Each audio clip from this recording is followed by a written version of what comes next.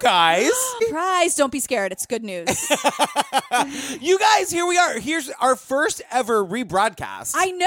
How does it feel, everybody? Tell us. It's a little strange. Yeah. But there are a couple of things to know. There's a good reason for this rebroadcast. Yes. You guys, we just did an interview with Keith Maitland, the guy who directed Tower. You mean our new best friend? Our new best friend, Keith Maitland. Great. It was genius. He is genius. Yes. This rebroadcast has no ads. We took all the ads out. We just want you to listen and have fun. Yeah, because we wanted you to have a little more context for some things while you're listening to the interview. Totally. You know? And so our interview with Keith is up right now on the Patreon feed. We're going to feature a little piece of the interview at the end of this episode. If you want to hear the full episode with Keith and all of the other amazing Patreon content, you know what to do. I'm not even going to tell you. I mean, you know what to do. You guys know what's up.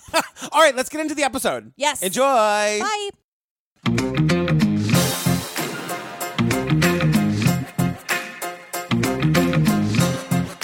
Jillian Bentavale.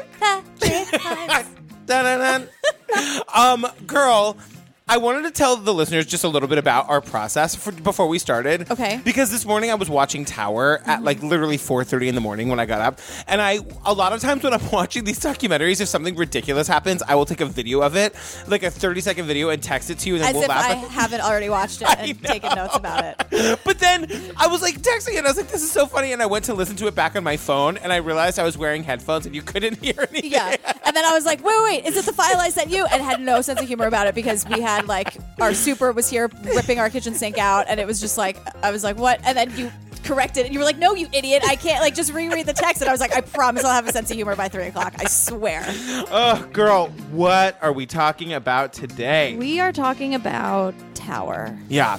I have a suggestion. What? Can you ding the sound effect to your right? Here's my suggestion. What? Today it's a hero bell. 100%. You guys, we have to have a hero bell, and it's going to go off like crazy. Because Yeah. this movie is all about... This movie is hero from start to finish. It's like The Keepers all over again. Yeah. Where like something horrible happens, but then you're like, that person's amazing. That person's life changing. Wow. No, and it's like at every single turn, you and I both were talking about how we were like crying. I was like screaming at the TV. This movie literally for a minute restored my faith in humanity. Yeah. Super Hot Husband Mike took a picture of me watching it, crying. Yeah. And was like, you should post this in the Facebook group. And I did. It's not a good picture of me, you guys. That's how much I love you and trust that group where it's really just a heinous photo of me. But it's so real. I was afraid that my neighbors were going to think that I was dying because I was like literally crying into my computer. I was in Shakespeare class when it started, and we all ran to the windows of the English building.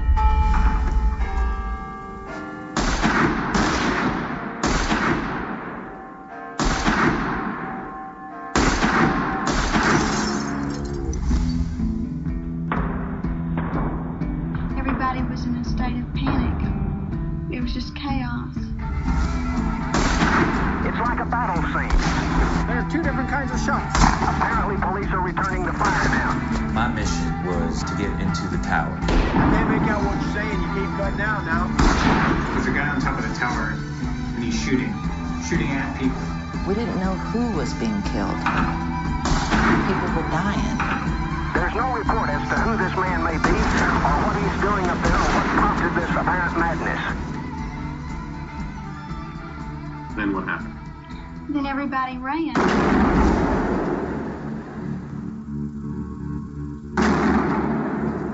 I just remember looking up at the sky. It was so blue. And just thinking, I guess this is it.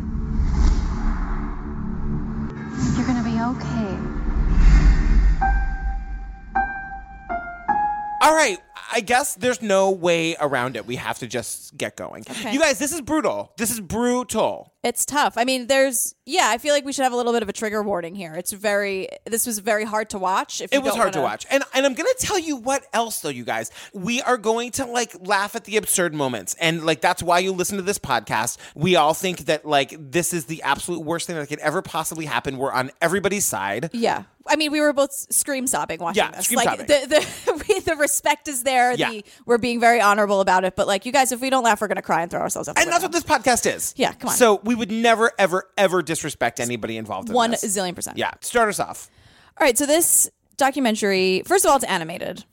We have to talk about the style, right? Yeah, it's Waking Life. It's the style of Waking Life. The same guy did it. Oh, really? Yeah. So it's a style of animation that I was supposed to write down or wanted to write down and I didn't. But it's like where they're actual people on screen and then they're animated over the film. It's a documentary based on real people who have given interviews, and then the actors are portraying these people, and then the actors are animated. Right, because this happened August 1st, 1966. So we do meet some of the real people, heroes.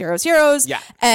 But then, they're all in college. So they had younger actors portray them as if it was August 1st, 1966, telling the story of what happened. And it's seamless from the animation to the real footage. Right, exactly. And there's so much footage, though. Yeah, there is. There are tons of footage. It's used so perfectly. Yeah. Like the footage, the actual real footage when we see it, I'm thinking of one moment in particular, is used so perfectly. We'll get there. So we start off meeting Claire and her boyfriend. Claire is very pregnant. Her boyfriend, Tom, not the father of the baby, they're just dating. This amazing story where they met when she was 6 months pregnant. It was kind of amazing and wonderful. I don't know, we were just in love. Just really just totally connected to each other. And we never find out about the dad or whatever, but they just fell in love. And she has this adorable story about how she felt in the beginning he was trying to figure out if she was pregnant or chubby. Yeah. They were having a little bit of a fight because he wanted her to get more nutrition and he was really, really concerned about her health. And she is very pregnant. Yeah. I mean, very, very pregnant. They leave the coffee house and they're going to put more money in the meter for their car. And then suddenly we're off and running and shots are fired. And then all of a sudden Claire is just down. I just felt this huge jolt. Like I'd stepped on a live wire. And then also, so then Tom reaches down. He doesn't know what's happening either. He, reaches down, and then there's another shot, and then Tom is on the ground. Tom said, "Baby," and reached out for me, and then... Yeah, because at this point, they're in the middle of, I guess, the quad. It's a completely open space. Yeah. It's a very dangerous place to be with a live shooter. And then, the weirdest thing that in another documentary would have derpy music under it. Garbage person number 1. Do not ring the hero bell for him. I'm not. Get this bell away from me. I'm throwing it across the room. What are you doing? Get up from there. Please call a doctor. Get your books. He's get your books up. Pick up your books. Get off the ground. It's that weird thing where, is there no blood? Is there no anything? These kids are just lying there clearly. We'll find out in a minute. One of them's dead. And then she's pregnant and lying there. And this man, and especially in the animation, it doesn't do them any favors. Because the animation of his face, he just looks so, annoyed. Yeah, get your book. Pick up your books. Who Right. the fuck are you? There's a pregnant woman. I don't know how to stress this anymore, you idiot. Right. I hate him. And then he's sort of whatever, and walks away. I have in my notes big capital letters. What is happening? I know. Wherever you are, sir, I hope you feel very bad about this. You better. All right, so the next thing we see is his paperboy. Yeah. And he's on his, he talks about how he has, the coveted route in Austin. Right. I had a paper route around the University of Texas. It was the biggest route in Austin, and everybody wanted to get that route.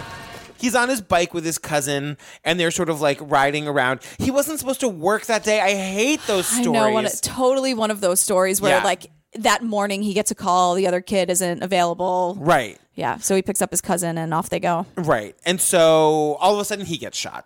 And I heard some sounds, like popping. It sounded like firecrackers. Okay, now we have to talk about the super hot sort of racist cop. McCoy. McCoy's the best. I love McCoy. So the actor who plays him, I looked him up.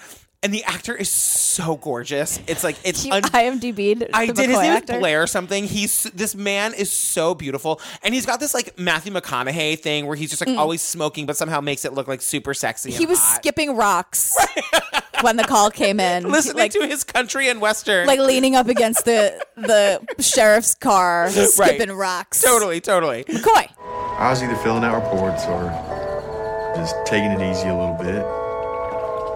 Listening to my radio on the country western.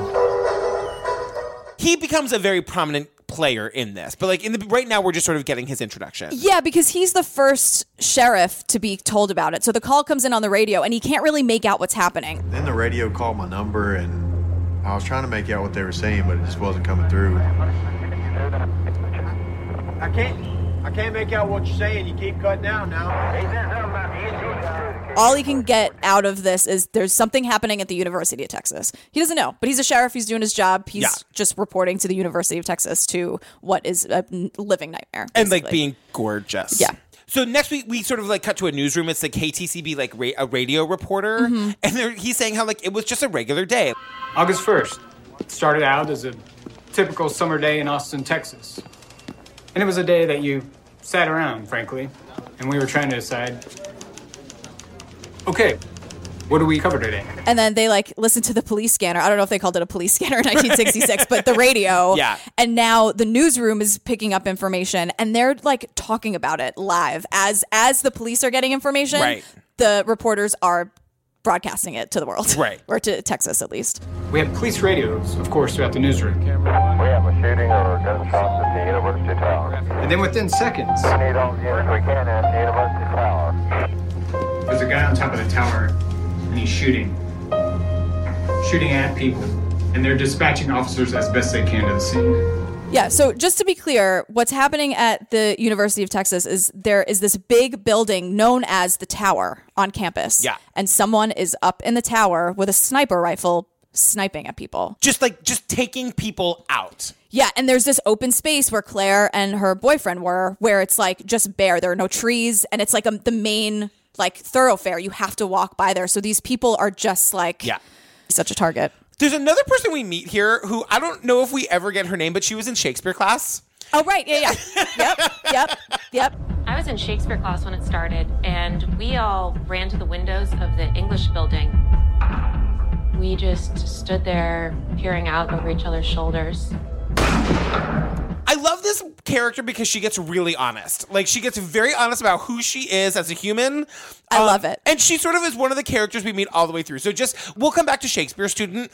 Just put a pin in that. Yeah. So we meet co-op guy. Yes. Who works at the university co-op across the street and sees that our friend on the paper route has been shot. Yeah, he thinks he sees a fight. So he's sort of like offhandedly is like, I'm going to go out there and break up this fight. And he gets over there and there's a boy on the ground who's been shot and is bleeding out. I got across the street and found the boy had been shot.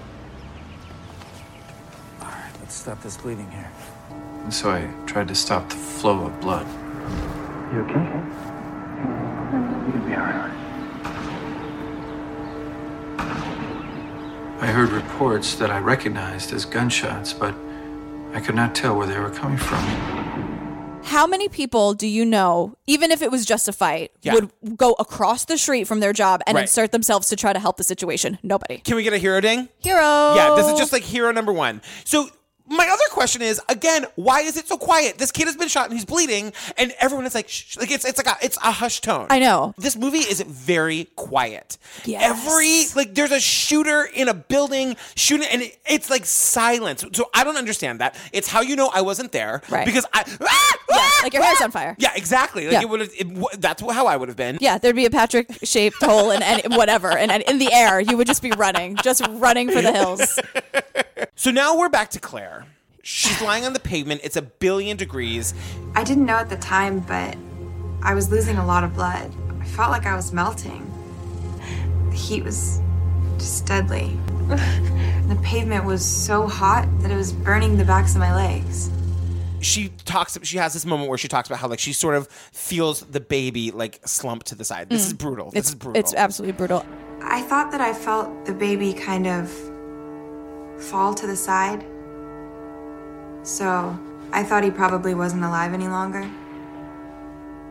You know, by the 8th month, your baby's moving a lot. And after I got shot, the baby never moved. Why am I drinking water? Why is this not filled? Why don't I have an IV of vodka? I don't understand. I know. It's horrible. I came woefully underprepared today. So now we're back to Hot Cop. Mm-hmm. And every single line that I've written is like, why is he so hot? He's smoking. Why does that look so hot? He's driving. Why does that look so hot? Suddenly you just have a thing for guys in sheriff's outfits. I know. Listen, this guy has a Texas Matthew McConaughey vibe. Yeah. And he says things like, because he shows up and he is just assuming that whatever's happening is already over, probably because nobody's screaming like their hair's on fire. Like even he's like, feels pretty quiet. Like it's probably over. Right. And he says things like, well, when the law gets there, it's usually over, And I'm like, all right, I see you, Matthew. I'm drooling. Yeah. I know. It's ridiculous. I thought it was already over with. Lawman gets there, and by then it's usually over with, Okay. And this is why you call him maybe kind of racist. Okay, so here's the thing. I keep calling him like hot, maybe racist cop because he talks about how he thinks this is probably a Black Panther situation.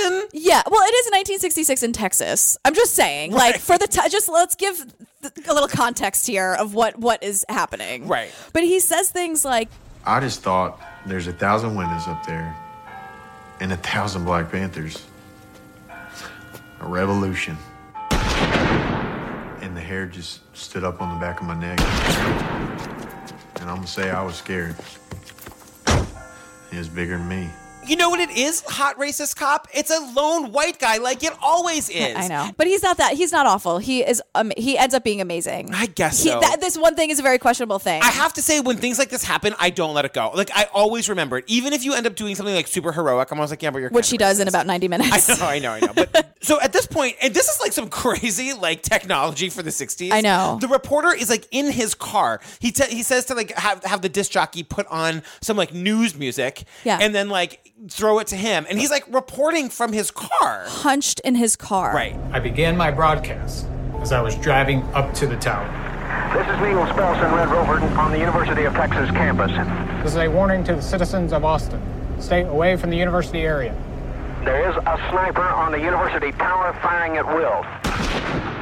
And he's even interviewing someone, and he's like, all right, get down behind the door. Right. And the person is crouching, and the footage is amazing. And this is one of those beautiful times where it's like animation into the real footage. Totally. And it's just visually stunning and just like raw and real. And I'm just like, I can't even believe it. What else did you see as you came through the campus? Did you see any other injured persons?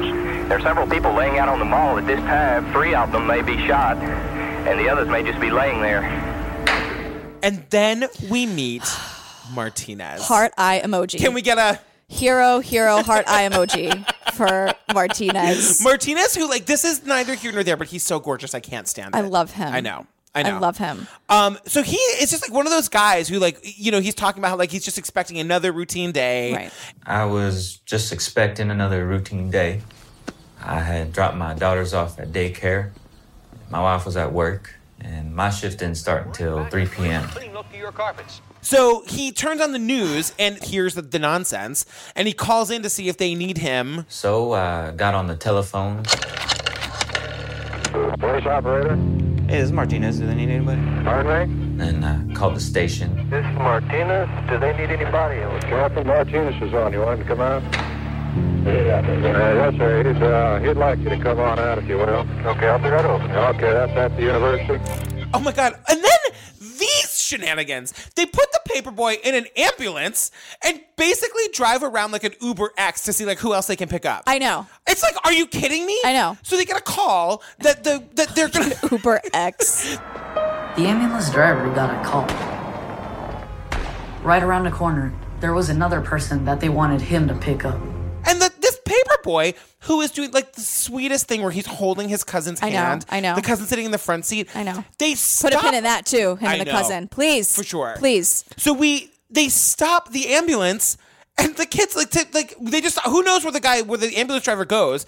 The kid, the paperboy can see the tower from the ambulance. Looking out that window, it was just a direct shot. And of course, I'm thinking, if we don't get out of here quick, I'm gonna get shot again. But at one point, it's like, yes, save everybody, but can we just speed it up just the tiniest bit? There is a reason why in 2017 there's one person per ambulance. People. I know. Let's go. Let's keep it moving. Yeah, exactly. Let's go. But then we hear, this is like another super scary thing, is that like co-op guy realizes he can't get back across the street without being shot. What does he have to become? A hero. A hero. Yeah. I tried to find a telephone to call my wife. My wife knew it was my lunch hour, and I knew that she would worry. So I knew that if I could make it to the tower, that I could make contact with the store. And and my wife. So we meet Hot Nerd in Glasses. Two guys playing chess, listening to Top 40. We were listening to the Top 40 and playing chess in his room. We interrupt this program to bring you a special bulletin from ABC Radio. Here is They said somebody was on top of the tower with an air rifle. Air rifle? Shooting with an air rifle. Didn't sound dangerous to us, sounded exciting. You want to go check it out? Yeah, let's go. They seem like doofuses, these two, because they're like, oh, there's trouble at the college? Let's go down and see what it is. Yeah, because again, nobody's thinking there's a high-powered sniper rifle picking people off in the tower. Like, that is so not on anyone's mind. So they think it's a little exciting. Right. Something's happening on campus. Can you hand that over for a second? I would love to. Because what happens is that this guy becomes hero of the whole thing. Hero. Like, sorry, this is your bell. I don't know why I took it from you. You keep taking it. But I was like, is this bell nailed down? Like I said last week. All right, so do you want to take us through it? Yeah. Okay. So these two boys, they're kind of a little excited, curious about it. Because again, like, it's not on their mind that this horrible thing would be happening. They're just dumb college boys. But it hits them really quickly because they're out there and they realize that once they get onto campus, it's just chaos. We were just walking down the middle of a road and a guy waved at us. Get out, you know? Get under cover. Get out of the street. And that was the first time we had that things were bad wrong. And now it's becoming more madness because the police have arrived and the police are returning fire. Right. It's like a battle scene. It's like, hey, another shot, and another shot. There are two different kinds of shots. Apparently, police are returning the fire now. So there are different types of gunshots from different types of guns from all different directions, and nobody knows what the fuck is going on. So this is where the hot racist cop a little bit shows his colors, because he finds he goes into a room and he's like, does anybody have a gun? There's a bunch of students and I just hollered out. Anybody got a rifle? Some old boy said he did. Of course, someone's like, I have a rifle. And I'm like, oh, God, this is, Texas. Oh, God. So what happens is they go up to they get a vantage point from where they can they can't be seen by the shooter, but they can see the shooter. And McCoy leans into the window to get a shot, and he has the wobble. He's got the wobble. I took the rifle first, but see, I've never shot a scope. I was raised a poor boy, and 22 is the biggest thing I ever shot. I was shaking, and what it was is, it wasn't a nervous shake. It was the wobble.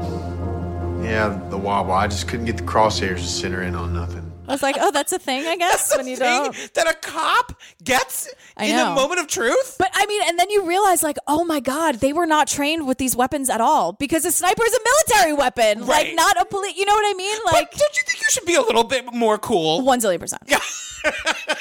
And then the student's like, I got it. The 18-year-old kid is like, just give me the rifle, right. Please. Just give it to me. Also, an 18-year-old kid has a rifle at school. I know. What is happening? I know. That boy said he could, and Lord knows he had better eyes than I did. The student with the rifle asks McCoy, so if I get him in my crosshairs, should I shoot him? And McCoy's like, you shoot the shit out of him. Yeah. You shoot the shit out of him. And then this is really awful. So this is where the cop is looking out the window and he sees his friend Billy, who's another cop. Mm-hmm. Billy gets hit. Yeah. And dies, basically. Yep. I glanced down and I saw Billy get hit. Billy! And this is where Shakespeare student was so honest. So real. Because she says... That was the moment that separated the brave people from the scared people. I knew that there was no way that I was going to go out there and help him. I didn't want to get shot. That was a defining moment because I realized I was a coward. Now, Shakespeare girl, can we give yourself a little credit here? I couldn't agree more. Because I'll tell you what, right now, before I had a kid... You would have been caught an hour ago. You wouldn't even be there to be interviewed. You would be... What are you all still doing here? Yeah, right. As you're just looking back, just your voice gets just smaller and smaller. But it's just still screeching and high-pitched, and all the dogs are barking. You just hear you screaming and dogs barking. That's it. That's exactly... That's about what would have happened, yes. Yeah. And many people would also like just not know what to do in that situation. And that's okay, you guys. It's why when we get to like these people, the hero moments that we're going to get to in a few minutes, it's why you're scream crying. Because it's so selfless and beautiful. Right. I do want to just like talk about Billy for a second because he was lost that day and it was devastating. It was absolutely devastating. Yeah. I met up with Billy not a couple hours before that. We just talked a little while, just a good old boy conversation. He was going to quit. He said he was going to work a couple more months and then he was going to quit and go back to college, and that's just what he was going to do. And, his wife just had a baby and everything.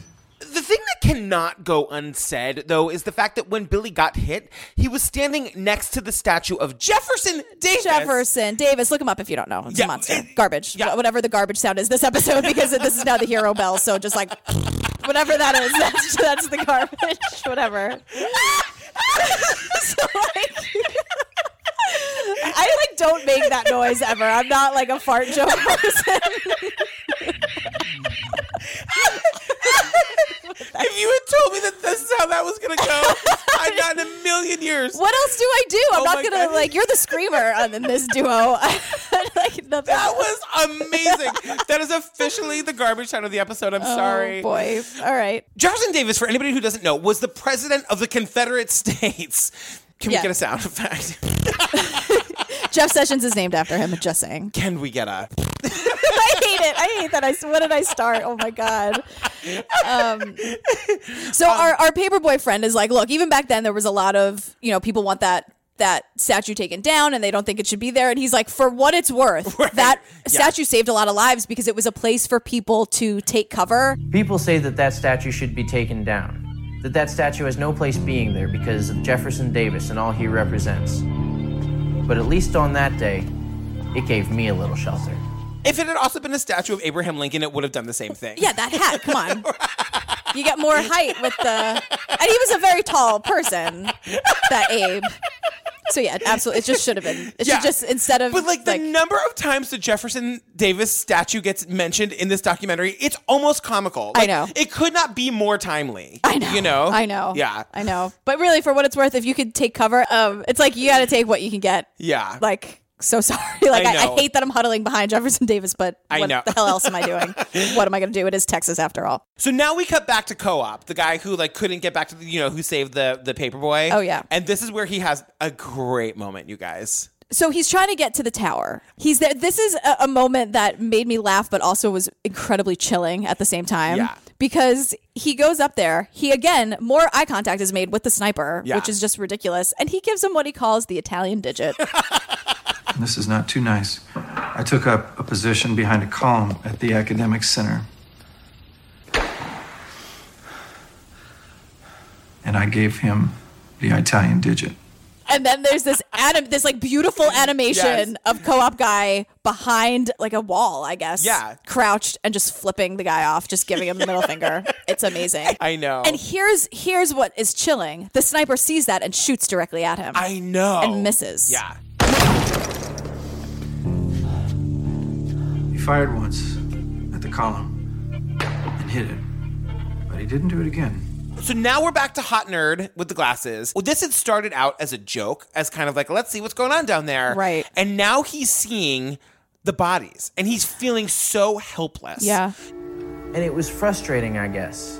Something has to be done. But if I go out there, I might die.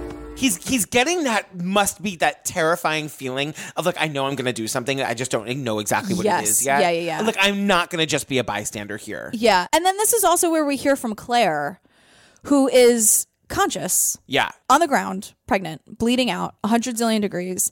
And she's hearing people around her. Under the base of the tower, there were a lot of people there. And they were yelling. They were saying, "We've got to help that pregnant woman." And then somebody else yelled out, "No, we've got to help the ones that there's still hope for." So imagine hearing that, and Claire's just like, well, I guess this is it. This is where it ends for me. So I thought, well, I probably wasn't going to get help. But now, this is like, can we just have a prolonged Okay, can we? Yes. I know. Guys, This it's is going just to be gonna an go on hour forever. of this. Yeah. Until my hand hurts. And then I'm just going to fight through it. Because Rita, girl. You guys, so here's what happens. I love Rita so much. I know. So Claire, the pregnant girl, is lying there, and you could not have a more clear shot of a person from the tower. And that's why people are saying if they run out and help her, they're going to be shot in a second. They might not even make it 4 feet into the middle of the quad before they're shot. That's how easy it is. It's an open space. Right. And so all of a sudden, this woman appears over Claire. This like redheaded angel just materializes almost and is just like there. Please. Are you all right? Let me help you. She came up and kind of knelt over me. And her hair, it was spread and coming down. Go. Get down. And just says, I'm here with you now, okay? And Claire, who's sort of like fading, is like, get down. And so Rita lies down and just like starts talking to Claire. I know, sobbing. Sobbing. What's your name? It's Claire. Claire? I'm Rita. I'm here with you now, okay? And she's like, the whole thing about it is that like she's keeping Claire conscious. Right. And Claire says like, thank God, because if I had been unconscious, I don't know what would have happened. Exactly. And this is also, so we have Claire and Rita talking. And as we're getting this story, we're hearing civilians are taking matters into their own hands. Everyone's bringing their guns. And Texas. It's a war zone Yeah. because there are too many guns. It was like a war. There were gunshots coming from everywhere. At one point, I saw a civilian carrying a deer rifle coming from behind me and running toward the tower. I don't know where these vigilantes came from, but Parlin Hall was filled with civilians with huge guns, and they began to shoot back. If everyone would just shut up and turn their guns off, and we could turn their guns off. I know nothing about guns. Put the goddamn... Power your guns down, you guys. I know, right? Like, isn't that how they work? Unplug your guns. God. In this day and age, that would never happen. No. You would establish a perimeter or whatever they say on the cop shows. Sure. And you would They never switch on the perimeter, right? There's a switch for the perimeter, too, isn't there? But you would never just have civilians with their own guns like taking matters into that's insane. And I don't know I don't know who said it. It might have been super honest Shakespeare student, but someone was like, There was massive testosterone. Totally, right? totally Love Shakespeare. it. Yeah, Love yeah, it. totally, Just totally. Like, oh God, isn't there always Jesus Christ? So this is just like Martinez is describing the scene, heart eye emoji Martinez, about just how chaotic it is. Right. And he's just trying to get a game plan. He makes it clear, because there's no communication. Like, you'd never see the cops on a radio or a walkie-talkie. Yeah. Martinez is like, my mission is to get to the tower. So that's where Martinez is going. Yeah. My training in the Army had taught me you establish a command post right away. Then you organize an assault team.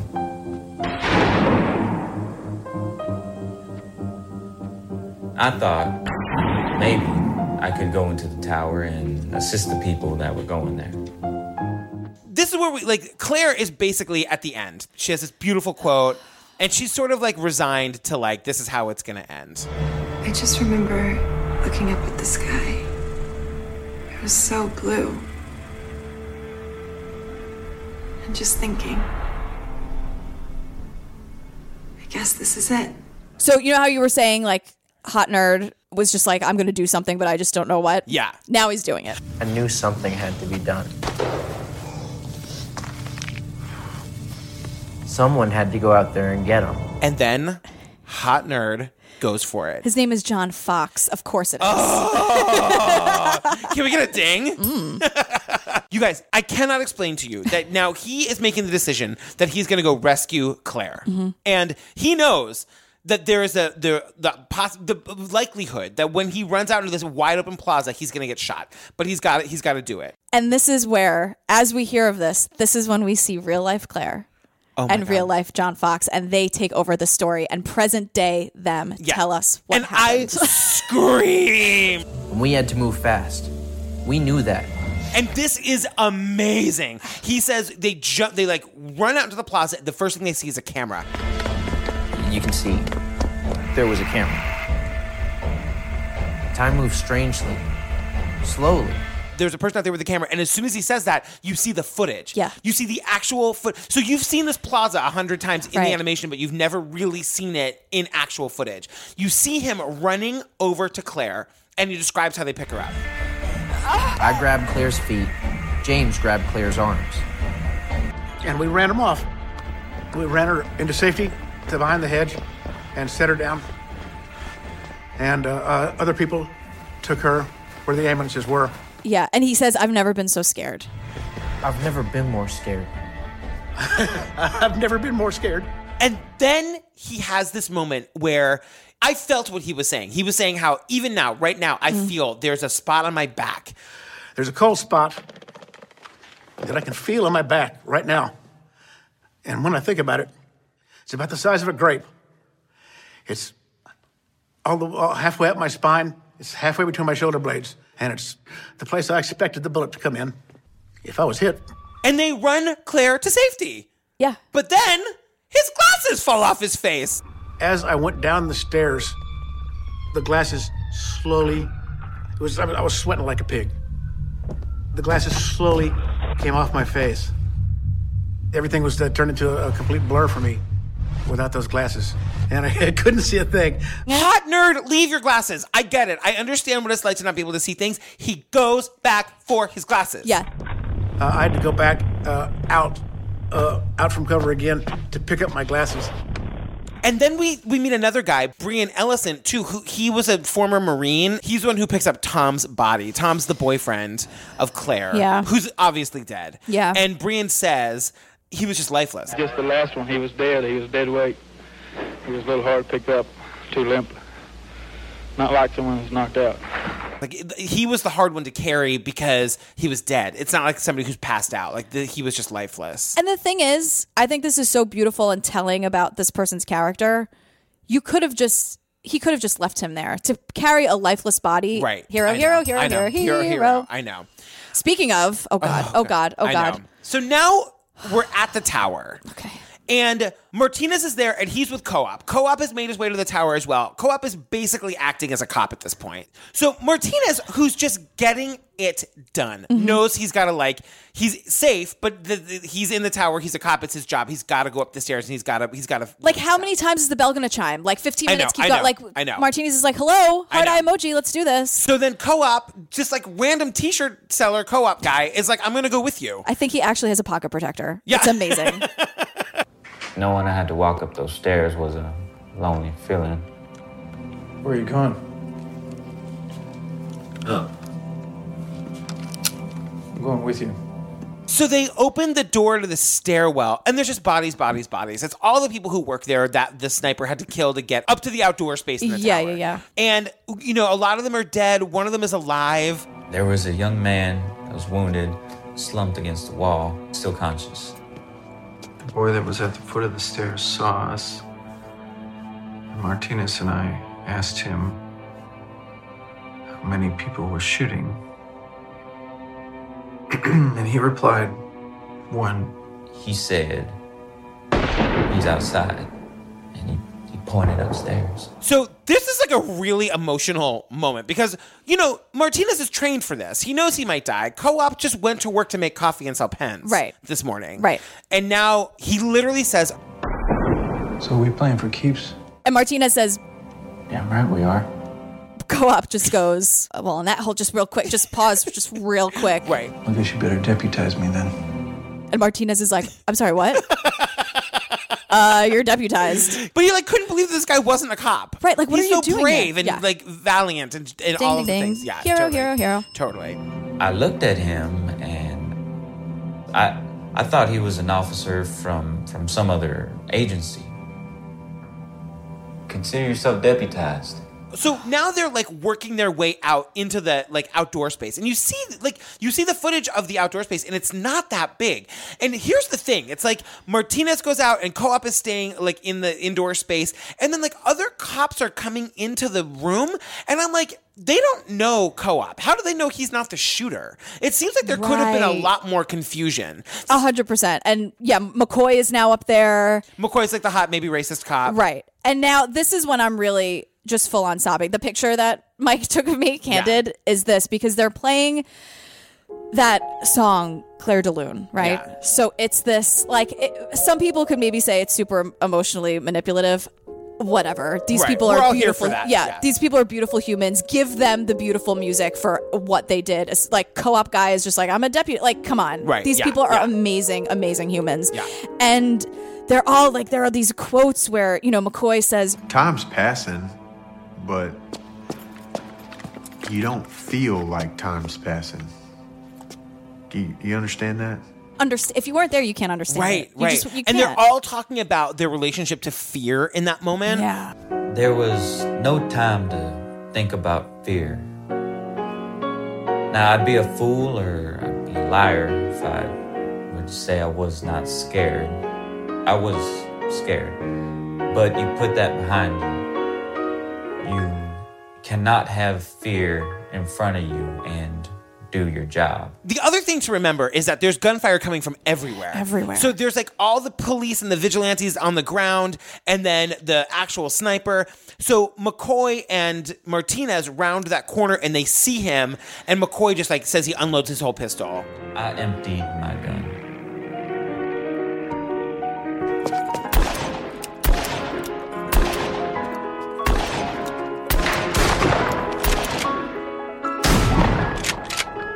Then Martinez literally turns around and takes McCoy's shotgun. McCoy was pretty close. I grabbed that shotgun from McCoy, and I shot him one more time as he was hitting the ground. The other thing that's so apparent to me is that there's no communication between the cops up on the tower and down on the ground. So even when the shooter is down, there's still no one. All the fire from the ground is still coming up because they can't explain that the shooter's down. Yeah. So Co-op takes his white handkerchief, and he's waving it. I waved my handkerchief to stop the firing from down on the ground. Once that flag waved, I knew it was over then. It was a bam, bam, bam, bam. It was just because you had dozens of gunmen firing at the tower from all directions, and they slowly stopped. And then on the ground, they're interpreting that as the gunman is surrendering. Ladies and gentlemen, we have this word just into the newsroom. The sniper has been seen waving a white flag on the west side of the building. According to reports just into our newsroom, the sniper has been seen waving a white flag on the west side of the building. So now it's over, right? It goes from silent when it first happened, which you still can't believe, right, to this rolling thunder of gunfire, and then it's just all over. Yeah. These people are pouring out of their buildings, and all the reporters, everyone there is saying like people are just kind of milling about like zombies. I don't remember anyone being articulate about what had happened. Just shock and awe. Kind of a blankness. They looked like they were mesmerized. They weren't hugging each other. They weren't talking to each other. Most of them were just kind of milling, walking around. So we sort of start to follow the victims, and we see Claire gets taken to the hospital. Yeah, and she really didn't want them to cut her dress. I was begging them not to cut off my dress because it was the first day I'd worn it. It was my first and only maternity dress. It was very beautiful. Tom had helped me pick it out. So that day, there were 49 shot, 16 dead, and 33 injured. Yeah. And now we hear from our heroes in real life now, present day. So co-op guy is named Alan Crum. Yay! Constant hero bell. He has a great story where the city of Austin tried to pay him for one day of deputized police work. The chief of police offered me a check from the city of Austin for one day's deputized citizens' pay. I refused it, of course.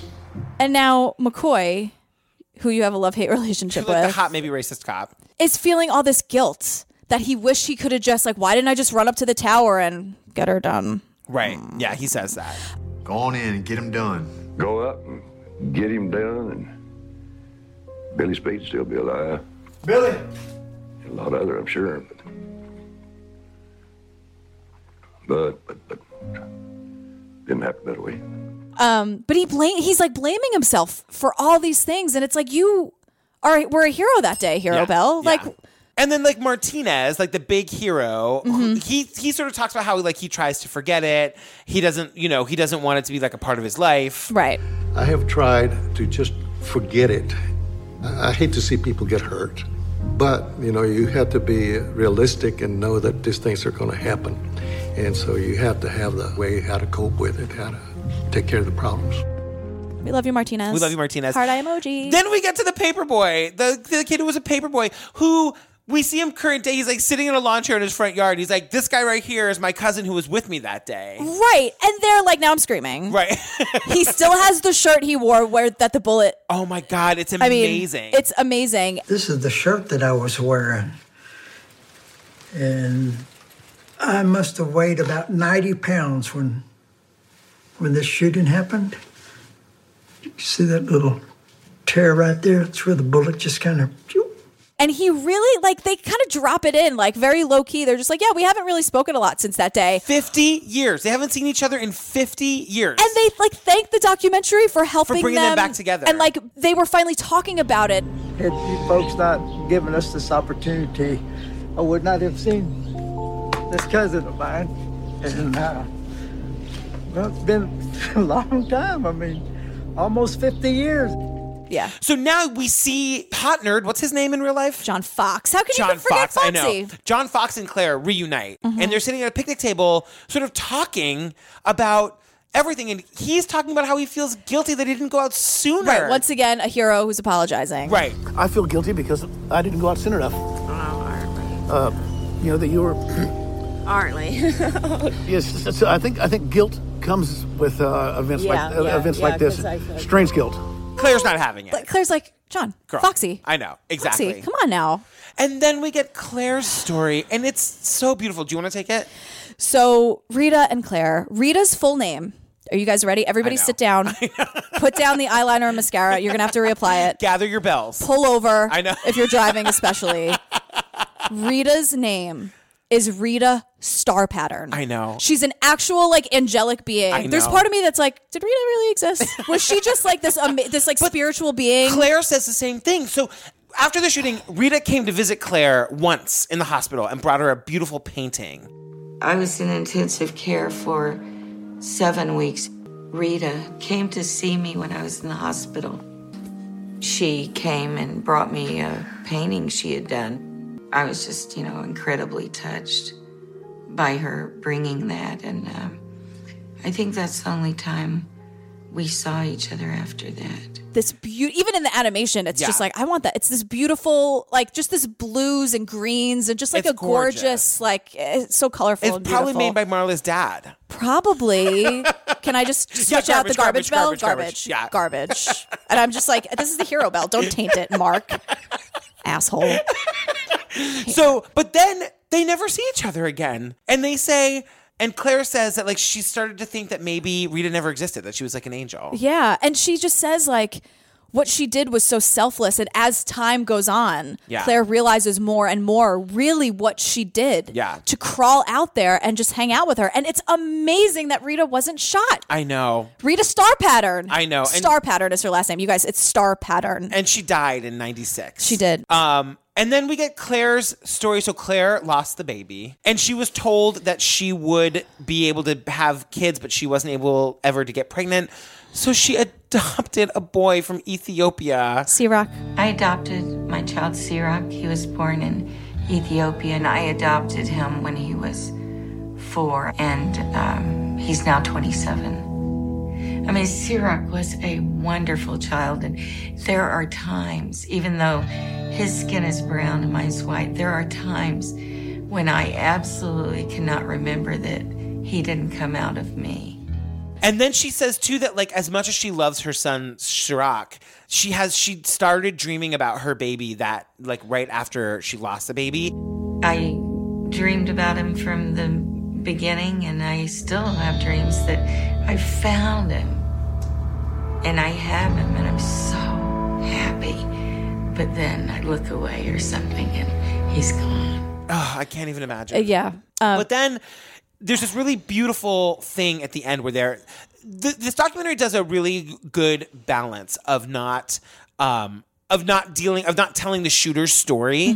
And the way they do sort of tell his story is through Claire at the end, where she's reading the article. There's an article in the paper about him. I don't know when it's from, but she's reading it, and she, there's a picture of him as a 3-year-old boy, and she's like, look at that boy. I'm a teacher. I could never, like, this is my favorite age. Like, I could never hate that person. There's a picture of him standing at 3 years old holding a rifle on either side on the beach. I just think of him, he was that 3-year-old who would have been sitting in my lap. I'm a teacher, and I love that age. So much promise and so much hope. How can I hate somebody like that? I can't hate him in spite of the incredible damage that he's done.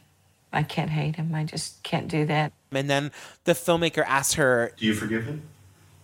I forgive him, yes. How can I not forgive? I've been forgiven so much. Claire, girl, it's not the same. Yeah, there is definitely, there was a moment in the middle, and I feel this in almost every documentary that we cover, where I'm like, do not end with forgiveness. Don't do it. Don't end with, don't forgive. No. Don't forgive. No. And then you see how, like, if Claire had held on to that anger, like, you see Claire now, she's so healthy, and she's so loving, and she's so happy and at peace, that if she'd held on to that anger, like, it just wouldn't have, all it would have hurt is her. Yeah. And the thing is, they don't end on forgiveness. Another Hamilton reference. They end on with Walter Cronkite saying that the shooter's crime is society's crime. Yeah, and as they're playing that, they're showing all of the images of, like, Columbine and Sandy Hook. And right. It seems likely that Charles Joseph Whitman's crime was society's crime. This is Walter Cronkite. Good night.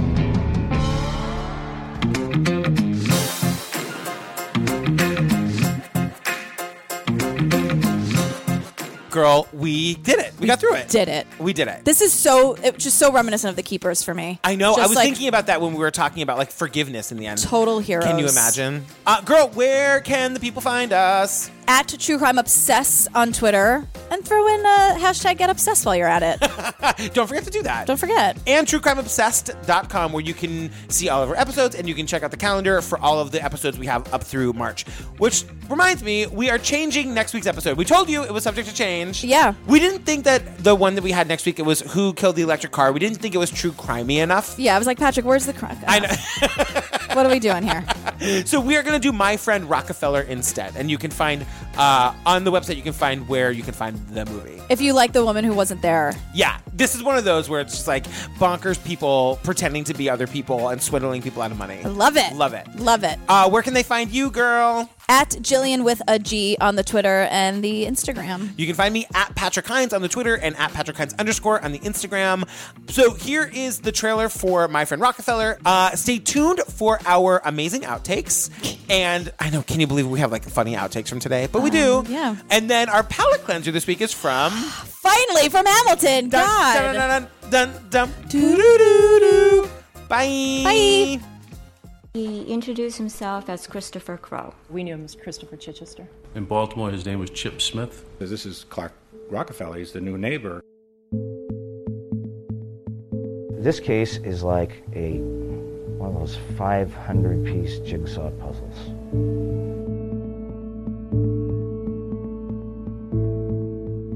He called my father Dad and my mother. So he would be like a brother to me and like a son to my mother and father. Do I miss Clark? Not anymore. Not since I read the news. Wow. Clark told us that Helmut Kohl was staying with him that Sunday. And too bad you won't be here next week because Britney Spears is visiting me next week. Now, most people would hear that and just go, dude. Instead, I said, oh, I'm sorry, I'm not going to be here for Britney either. He got a card under the name Clark Rockefeller under your credit card account? Yes. I had agreed to marry him, and I was loyal. Did you love him? Yes, I did. Did you believe he loved you? Yes. He says, I have this aunt, Blanchette. You may have heard of her. She started that little old museum on 53rd Street. MoMA, right? It turns out that I've inherited a few paintings. And I said, okay, well, what are their names? And he said, have you ever heard of Jackson Pollock? How shocked must this guy have been to realize that people he'd known decades ago, places he'd been decades ago, were now coming back to claim him. You made a kind of a fool of a lot of people who... Walter, I never, ever meant to make a fool of anyone. When I was with him, I thought I was with the fanciest person I'd ever met. But the truth is, I was with perhaps the saddest, scariest, lowest, most degraded person I'd ever met.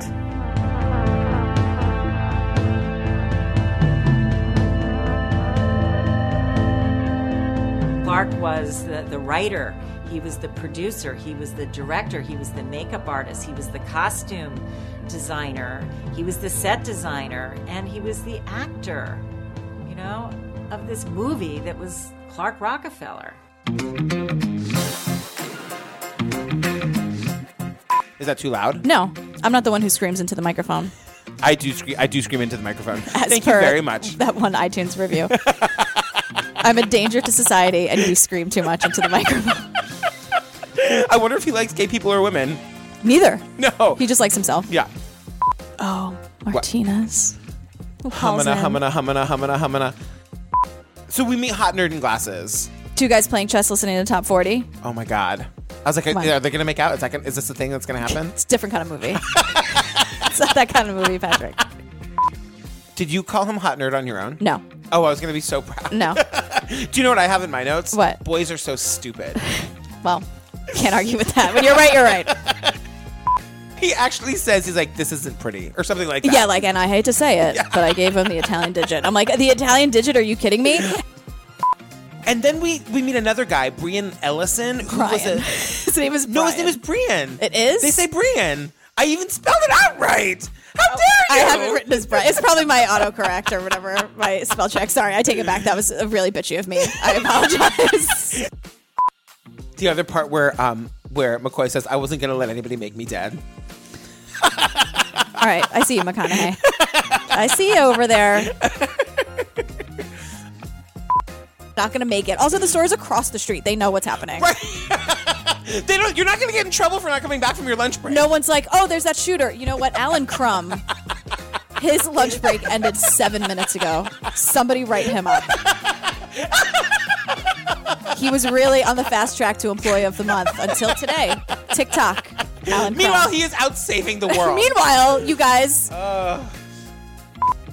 Martinez. Immigrants, you get the job done. I'm obsessed with you. I know. And now I'm obsessed with you for a Hamilton reference. Thank you. We don't know that he's an immigrant, by the way.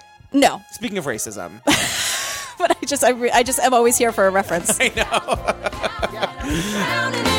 Eliza, I don't have $1 to my name, an acre of land, a troop to command, $1 of fame. All I have is my honor, a tolerance for pain, a couple of college credits, and my top-notch brain. Insane, your family brings out a different side of me. Peggy confides in me, Angelica tried to take a bite of me. No stress, my love for you is never in doubt. We'll get a little place in Harlem and we'll figure it out. I've been living without a family since I was a child. My father left, my mother died. I grew up buck wild, but I'll never forget my mother's face, that was real. As long as I'm alive, Eliza, I swear to God you'll never feel so. I dare with you, I do. Eliza, I dare with you, I never felt so.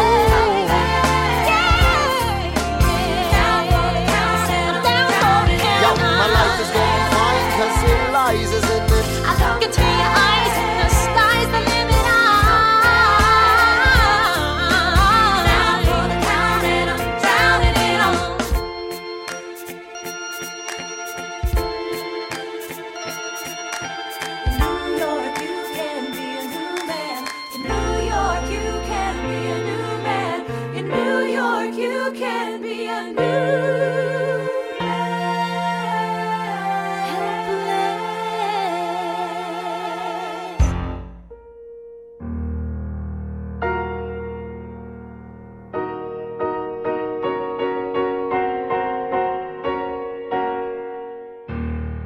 I reach out to Artley, and what Artley tells me is something like I said, we're doing this investigation now, and he says, I've got a reel of film from that day. What? Oh my God. And it's in my safety deposit box.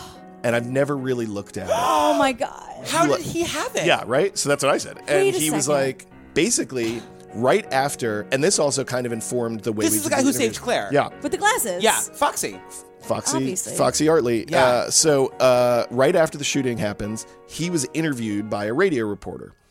And like I said, he's a collector of things. So he said to the radio reporter, as an 18-year-old kid, do you think I could have a copy of this tape? And the radio reporter's like, sure, come by the station tomorrow and I'll get you a copy. 40 years from now, some brilliant man's going to want to make a movie. He's going to use it. Yeah, I need right? a copy of it. It gets better because he goes to the radio station and the people there are like, we don't know what you're talking about. We don't have an audio tape of your interview for you. But if you want this, you can have this. And they give him a 16 millimeter spool of film. Oh my God. And basically, the way Artley tells it, he unspooled just like the beginning of the film. And what he saw was a pretty gruesome close-up of a dead body. Oh my God. And he's like, I don't need to see that. And he just respooled it and put it in his sock drawer. And eventually his sock drawer became a safety deposit box. And it sat there for 45 years with nobody ever looking at it. So he and I went together to a safety deposit box, and he pulls it out. And also what he has in there is Spider-Man #1, X-Men #1. He has Spider-Man #1? Yeah. Even I know what a big deal that is. Yeah. No, this is like his retirement plan. Is like he's a collector. Sure. So and he gives Did me you this. see my eyes glass over? I was like, Golden Girl? I don't know. It's like the first episode, if the first episode of Golden Girls It's like was the lost. Coco episodes. The Coco episode! Yeah. Keith Maitland knows who Coco is! Yes. Okay. It's like if that was in a comic book in a safety deposit. I got it. Got it? So- Perfect. He Priceless. Sports ball. Yeah. So I take that footage and I unspool it, and I like shocked at what I saw on there, because what was on there is something like I have at this point collected every bit of footage I can from the Texas Archive of the Moving Image. It's like the missing point of view. It's the low angle of him rescuing Claire. Oh my God. Who took it? What we think happened is it's only about a minute and 15 seconds, this reel that he has, and it's several different shots. And what we It's think in the is film, right? It is. Yeah. But it's stuff that had been, I think, edited out of the broadcasts like it was that too day. graphic. Some of it's too graphic, and some of it's probably just repetitive because it's like the third angle on this rescue. Yes. But that's like when I saw that, I was like, holy shit, this is like literally these 3 cameramen from KTBC are on site, and they have like triangulated, not knowing they're not communicating with each other. Right. But they all 3 happen to catch this most dramatic moment of these 2 young boys rescuing Claire from 3 complementary angles that I could perfectly cut together like I directed the scene. Oh my God. And that's when I was like, this movie is like, there's things happening that like this movie Yes. wants to be made. And Yeah, it's yeah, like, yeah, it's yeah, like yeah. helping us. Yes. Girl, no ads. No ads. How about that? God, this is one of my favorite docs ever. I know. So I know. good. You guys, I'm so glad that we got to like rebroadcast this. I And know. I hope that you enjoyed that little piece of our interview with Keith. If you want to hear the full thing, go to our Patreon page and subscribe, and you can get the interview with Keith and all the other stuff we have there. Yeah. Serial, Staircase, Jinx, you know. Madonna's Truth or Dare. It was a nice little warm up for us, I think, before we got Totally. into the series and all the That was a crazy fun people. one. That Lots was of music. so fun. So much music. All right, you guys. We love you. Thanks. Bye. Bye.